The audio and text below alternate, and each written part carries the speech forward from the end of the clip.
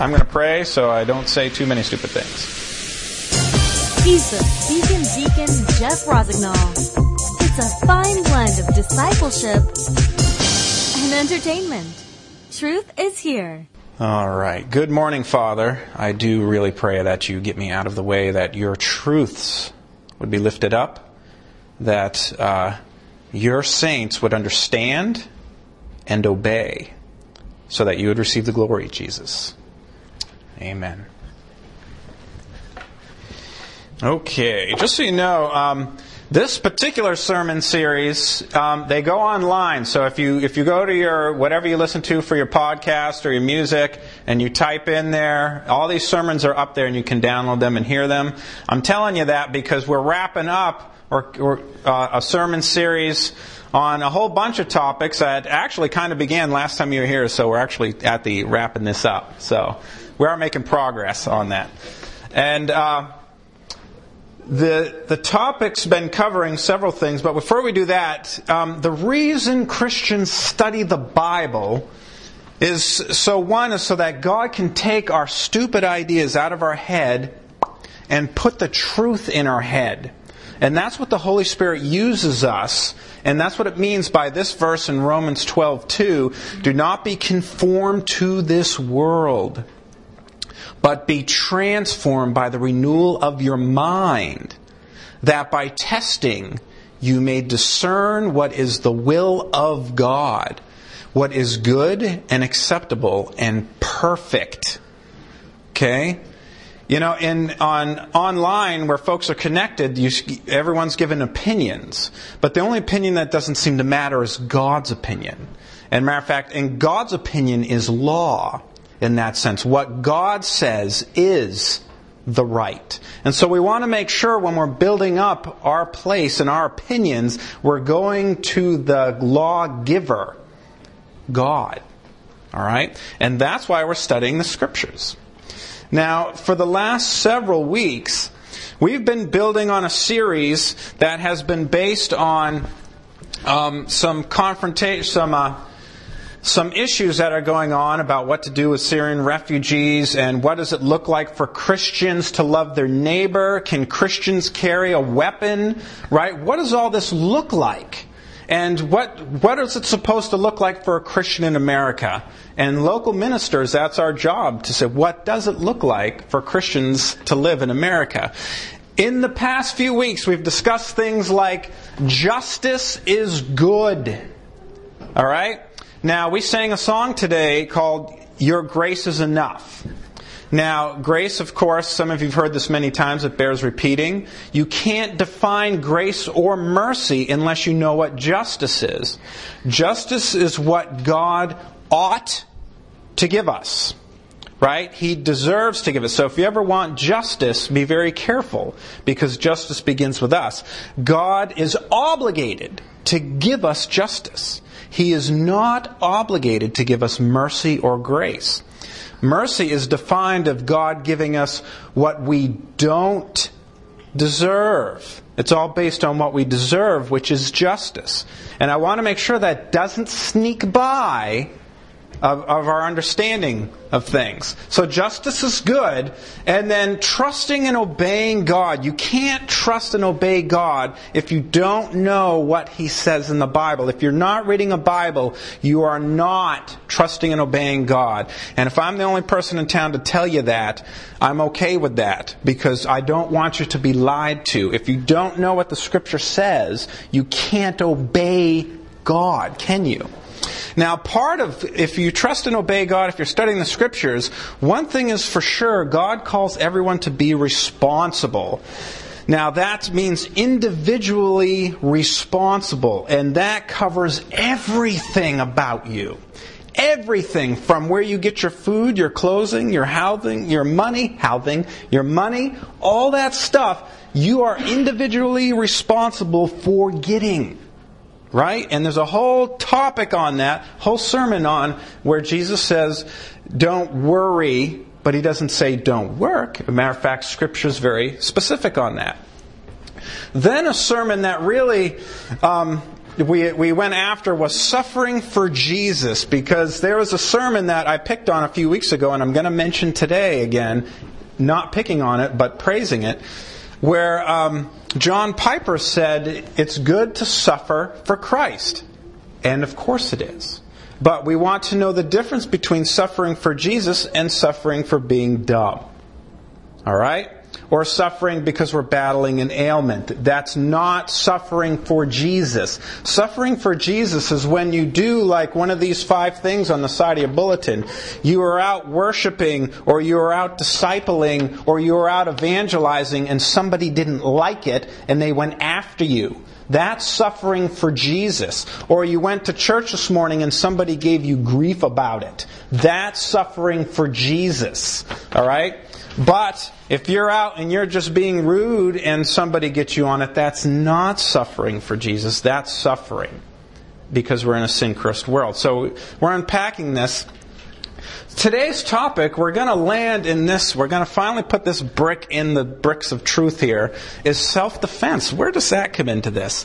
The biggest hook, and we unpacked this last week, and I felt I did a terrible job unpacking the idea of Jesus' Sermon on the Mount. And here's where I failed. And so today I'm not going to fail, by the grace of God. We're going to dive back into this and make sure it's done correctly. So here we go. Jesus says, this is Matthew 5:38, moving on, "You have heard that it is said, an eye for an eye and a tooth for a tooth." Right? And we're going to dive right into this. So if you do have a Bible, or if you have a Bible on your iPhone and it's working because of the new cell tower, go ahead and use it. Use a Bible, or print books. They still make them out of paper. Rumor has it. Okay? Now this topic, this is, the people get this confused. They think this is an issue of revenge. Right? And we don't want revenge. And that's why I had to talk a few weeks ago about justice is good. Because what we're talking about here is an issue of justice. And Jesus' Sermon on the Mount is people are using this justice quote to get revenge. They're angry. They were unjustly treated and they want to get revenge on their own. And so Jesus is up in the game to what it looks like to love. What does it look like to love your neighbor? So civil justice examples of neighborly disputes. Things that make us say, well, that's not fair. I can't believe they did that. I want to get them. Right? That's bad. But now let's move on to Jesus and what He says here. Matthew 5:39 through 42. "But I say to you," this is Jesus, "do not resist the one who is evil. But if anyone slaps you on the right cheek, turn to him the other also. If anyone would sue you and take your tunic, let him have your cloak as well. And if anyone forces you to go 1 mile, go with him 2 miles. Give to the one who begs from you, and do not refuse the one who would borrow from you." All right, now this is the controversial text that if you were to read John Piper's sermon, or hear it, because it's a video, you can see it, it gets the idea that Christians are supposed to just put their arms down and walk out there, and people can just abuse you for anything, at any time, for any reason whatsoever. Carte blanche, right? Carte blanche. Just that's it. And that's not the context of this in its entirety, because we just showed you it was an issue of civil justice. You've heard that it was said, an eye for an eye, tooth for a tooth. Now, let's apply this to home. Does this mean do not resist an evil person? 2 a.m, you hear your window break in your house, and you got wife and kids there. Does that mean just go out there and say, I can't resist you? Does it mean that? By all means, no. Right? And that's what I want to get at here. Is there's a difference between suffering for Jesus and suffering for being dumb. And that's the point I want to distinguish. This is an issue of civil justices. So your neighbor breaks your fence, right, and puts a load of wood there and says, squatters' rights. Now it's like, hey, now you want to go slap them, right? Now, this is the issues that Jesus is talking about. And let me unpack why. As that tries to reconnect. Do not resist an evil one. Slap. Let's look at the definitions. Does it say someone who threatens your family? Does it say when armed forces coming into your nation? Does it say anything about true violence? People out to get you. People out to blow themselves up with you at the mall. Doesn't say anything about that. It's talking about slapping. And slapping, you remember the French cartoons? The cartoons are like, I challenge you to a duel! Whoosh! Right? That's the type of slapping we're talking about here. Slapping, stealing, forcing to go a mile, right? People tricking them. I want to give examples of folks I know, salespeople. I would say stealing, forcing to go a mile. Begging. Remember, what's the most popular job in Winchester at the corners? Those 20-something, 30-something-year-old guys standing there with a sign for hours. It's like clearly they're physically able to go get a job, but they're standing there, and what are they asking for? Money. Right? These are not examples of life-threatening situations. These are examples of unfair or unjust experiences we have with our neighbors. And that's the point I wanted to get to, is that's what we're talking about.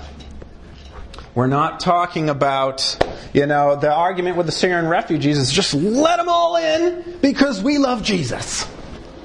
Well, if we love Jesus, that's the last thing we would be doing because of the threat to our neighbors, the threat to our wives. We're not even loving them, those refugees, if we're just letting them in without helping them prepare for society and what it looks like and how we can help them. Right? Now, I'm going to bring this home, but I want to get the big ideas out first. What about life-threatening situations, breaking and entering, hurting your neighbor? Because don't resist the evil person, right? Well, we have this weird saying in Exodus chapter 22, 2 through 3, where justice for a thief, not a murderer or a rapist. Let's unpack this. If a thief is found breaking in and is struck so that he dies, there shall be no blood guilt for him. If you remember, one of the 10 Commandments is do not murder. It doesn't say don't kill, it says don't murder. The issue is an issue of justice, which is good. All right? And he's struck so that he dies, there shall be no blood guilt for him. But if the sun is risen on him, there shall be blood guilt for him. Which means, let's stop right there before I unpack the rest of this. That means if someone's breaking your house in the middle of the night, you don't know what their intentions are. You defend. Back then that might have been a sword. Okay? You keep the sword in the closet in the spear when you go hunting. Right? And then someone's breaking in. Honey, I hear something. Go check it out. Right? The guy grabs a sword or a spear. He goes out. Someone's breaking in. I can't see. The lights aren't on. I'm not going to take 10 minutes to light my oil lamp. Right? Person dies. There's no blood guilt. It means they're not guilty of murder, even though the guy was just coming in to steal, because it's justice for a thief. If a thief is found breaking in and dies. Okay, but if the sun rises on him, there will be blood guilt. So if you're at home and you see someone breaking in your house, you can see that they really got no weapon. The kids aren't there. They're at school. There's someone coming to steal. You can stop them, but, what they're saying here is if you kill them and it's evident, beyond reasonable doubt, it's not a life-threatening situation, then you're guilty or could be guilty. Now, and then it goes back to the thief. The thief will surely pay if he's caught. And if he has nothing, then he'll be sold for his theft. Okay, back then, you would be sold into slavery, kind of like forced labor, until you paid it off. But there's a distinction here between self-defense that's guilty and not guilty. Okay, and that's what I want to point out here. Now, I think I said enough on that. Why am I saying this? Now, the Westminster Catechism uses this term, general equity. Last week we talked about the Old Testament law. There's 3 parts in the Old Testament law. The civil, the moral, and the ceremonial. I'm giving you lots of information. Hold on there, folks. The civil law is something that stayed with Israel and is no longer necessary for us. The moral code, the 10 Commandments, is what we're supposed to stick with. Okay, keeping it simple. The idea of general equity means that what is the clear command God has given us? In other words, what's the big idea of it? Okay, command of God for men to love for their wife and their family. So if someone's breaking into the house, you have a command from God, men, to protect that family. You don't know the intentions of that individual coming. You don't know. And waiting there with a broom is not a good way to protect your wife and kids. Because if it's not a thief, and he can overcome you and your broom, or you and your baseball bat, or your golf club, right? And then he can do damage, he can hurt your wife and children, and then he can do it to your neighbor. Because you are ill-equipped to truly provide and protect. That's not suffering for Jesus. That's suffering because you're foolish. And I want to distinguish them. We have a clear command of Jesus. When Jesus gives a command, is it optional for us? If Jesus commands something to you, do you get to go, let me think about it? Nah. Do Christians get to do that when Jesus gives a command? So Ephesians 5:25 through 27, husbands, love your wives as Christ loved the church and gave himself up for her, that he might sanctify her, having cleansed her by the washing of water with the word, so that he might present the church to himself in splendor, without spot or wrinkle, or any such thing, that she might be holy and without blemish. Now behind this screen is a big cross, and when God tells man to love their spouses as Jesus loved the church, Jesus died for the church.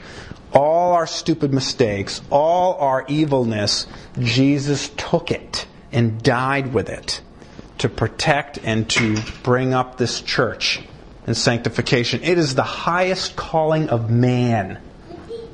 All right? That's a big calling. As a matter of fact, I'm sorry, I got to repent of that. This is not a calling.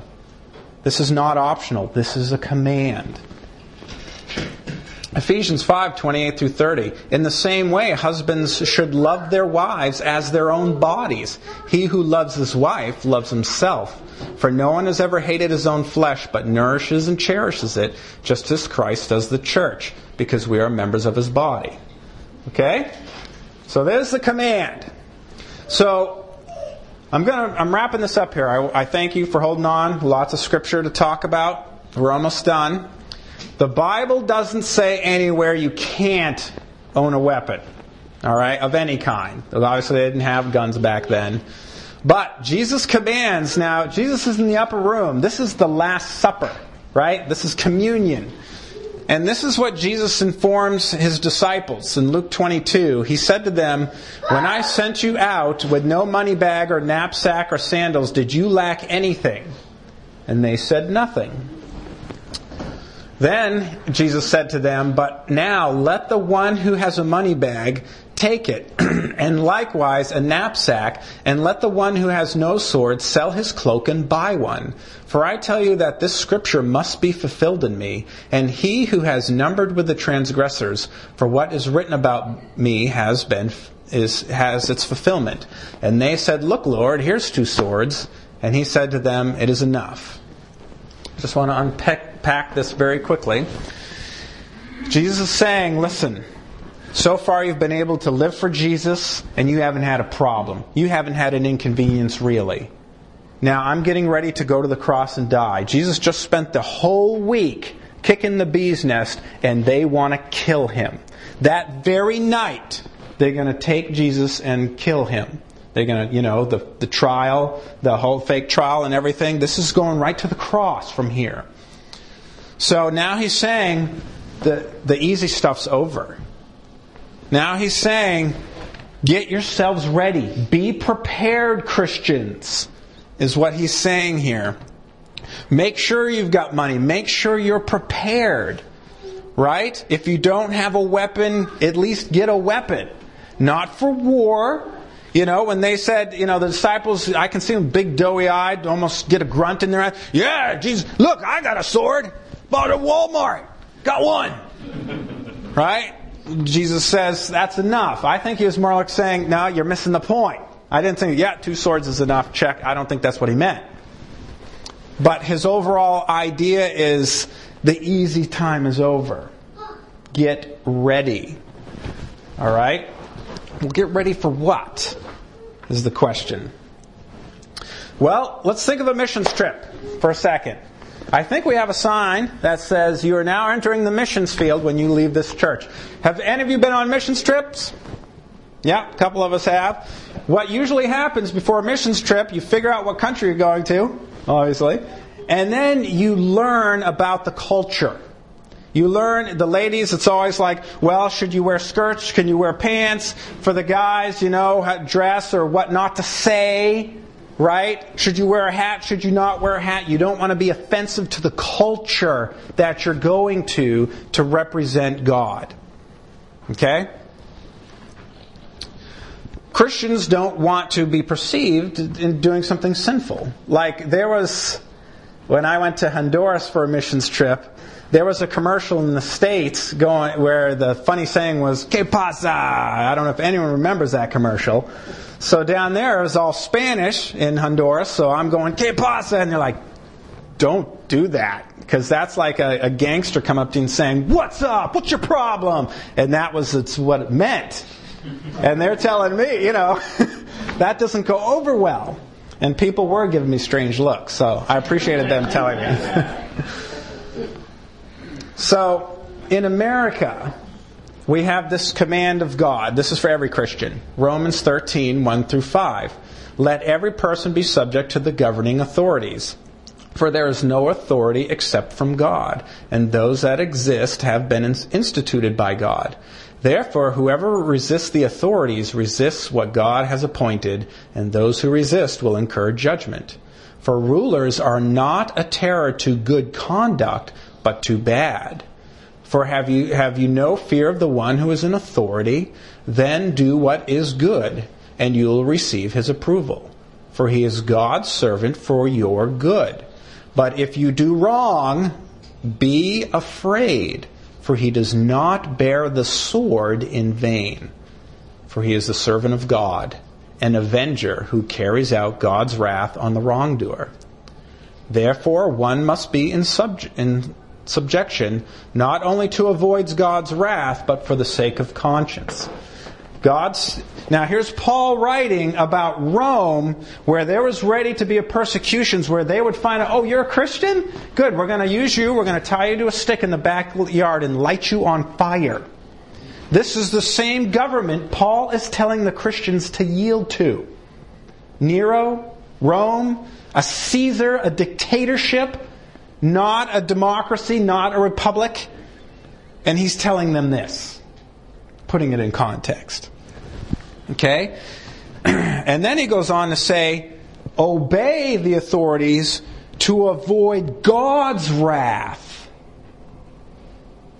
Christians yielding to God. And also for the sake of your own conscience. Whoa, that's a heavy call. Now let's put that in context. Most of us here are Americans, I'm assuming, or you're visiting for a long time. Okay? We're Christians in this country. Over our church doors, you're now entering the missions field. Does our governing authorities restrict the citizens from owning weapons? No. As a matter of fact, the founding fathers, which they were not all Christians, some of them were deists, they at least believed God did it, right? Made sure it was the right and duty to keep the citizens armed, because they know it's very easy for a government to become a tyranny, because when they were writing this, they were just escaping the tyranny of England. And they said, if we don't keep the citizens armed, this will happen again. So they wrote it in there out of wisdom. So it's not the command of God. However, as Christians in America, we're not going against the governments by owning arms. A matter of fact, the Second Amendment, says the whole point is encouraging its citizens to a higher calling of responsibility. Right? Here's what it looks like. In case it's never been read before. The Second Amendment, a well-regulated militia. First of all, that means not a government militia. That's what it means. Being necessary for the security of a free state. from tyranny, from governments. And the right of the people to keep and bear arms shall not be infringed. Okay? Now that's not the Bible. But you're a Christian in America where it's not against the law. Okay, that's the only reason I'm showing to you. That's not the Scripture. Now, of course, lethal self-defense versus pacifism. Weapons is implied lethal. That's a simple one. All right, meaning it's dangerous. Now, I want to talk. We're almost done. The reason I want to talk about this is because it matters. And maybe not to you, but your kids, when they grow up, they're going to be experiencing this more. If you want to know what America is going to look like in 20 years, look at Germany and France. All right? That'll be America in 20 years. In the city, less than that because we're speeding it up. But I want you to know God has an answer for these things from Scripture if we're willing to, one, be responsible, and two, read it. Read the Scriptures. Now, this dude, this is the guy I picked on 2 weeks ago, John Piper, from his sermon, Do You Rejoice When Suffering? And I picked on the second half of it, but the first half gave me courage, gave me encouragement. And here's why. He was quoting from, where is it? Ed Stetzer, the president of Lifeway Research, who did a Pew survey back in 2012. And the big idea is that people are saying themselves they're not affiliated. There's a big increase of people saying, I'm not affiliated with any religion. And that's increasing. However, the concern is does this mean Christianity is dying in America? And the numbers suggest that from 2007 to 2014, the numbers of evangelicals rose from 59 to 62 million. There's an increase in that, but no one's claiming religious affiliation. I'm just abbreviating everything. And the fact that Christianity isn't dying, and no research says it is, the statistics mean that there's no room for the middle ground, less nominal, mainstream American culture. So this is the better quote. The cultural cost, listen to this, of calling yourself Christian is starting to outweigh the cultural benefit. So those who do not identify as Christian according to their convictions are starting to identify as nons because it's culturally more savvy. Which means this, back in the day, believe it or not, it was a good thing to be part of a local church, to be on the roll. Oh yeah, so-and-so goes to such and such church. Nowadays it's bad. No one wants to say, I don't go to no church. I ain't no Christian. I can worship God anywhere. Blah, blah, blah. Right?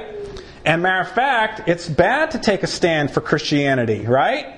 Go ahead online and promote God's version of sexual morality on your Facebook post and see how that gets you. Right? But here's a quote. Christianity is losing and will continue to lose its home field advantage, meaning the American culture. However, the numerical decline of self-identified American Christianity is more of a purifying or a bloodletting that is an arrow to the heart of the church. What this guy's saying is that real Christians are counting the cost. Real Christians are going to church. Real Christians are doing what it takes to love Jesus because they love Jesus. Because the culture ain't going to help you anymore. It's not popular to be a Christian because you're considered intolerant, you're considered closed-minded. But we need to ask ourselves, do we love Jesus and will we obey our Lord Jesus? Are you coming to church because you love Jesus and He's commanded you to do so? And my fear is, now listen carefully to this, this is my heartfelt fear for Christians, is that here's the command out of Hebrews 10, 24 through 26. It's about fellowship. Protecting a time once a week to get together. Okay? If we think we can skip church or we have 101 reasons to miss church for long periods of time with this Scripture and feel comfortable with it, that's what I'm afraid of. It's okay, we got 2 folks missing church this morning. They're still at the hospital. I got it. The working schedules, I got it, right? I understand that. But whenever possible, look at this command. Let us consider how to stir one another up for love and good works, not neglecting the meeting together as some in the habit of, but encouraging one another all the more as you see the day drawing near. For if we go on sinning deliberately after receiving the knowledge of the truth, there's no longer remains any sacrifice for sins. In other words, yeah, Jesus, I know you commanded it, but I don't give a rip. That's the wrong answer for those who love Jesus. All right? So, if you don't go to this church and you're going to someone else's church, keep going. That's the big idea. Stay faithful. Get to a service at least once a week. Get to where the Christians are and grow in Christ. I like this one. I put this on Facebook. We don't miss work. We don't miss school. We can all say this together. We don't miss church. Why? Because Christians go to church. All right? That's a way all this comes together. All this comes together. Are you counting the cost to be a Christian where you are? That's the question that you need to answer. Do you love Jesus? Will you serve Jesus? Will you obey Jesus? Right? All right. Because for this is the love of God, that we keep His commandments, and His commandments are not burdensome. Let's pray. Father, that was a long way around Robin Hood's barn. I pray and bless and ask that you bless these saints. And there are saints in this room who love you. I know these folks love you, Jesus. And the battle is real. And I pray that you protect these Christians in Paw Paw. Protect the college students as they're going back to school. And protect the husbands and wives as they're going off to work and doing their jobs. And then, Father, help us to love our neighbors. Father, that's the hard part.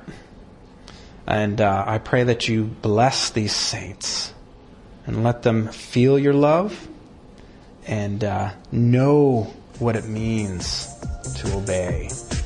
Thank you, Jesus. Amen. From Bible's websites to theology, apps to blogs, there are so many fantastic resources for Christians. Get the latest news and reviews on what is out there to help you grow in Christ. TheSpeakingDeacon.com. Truth is here.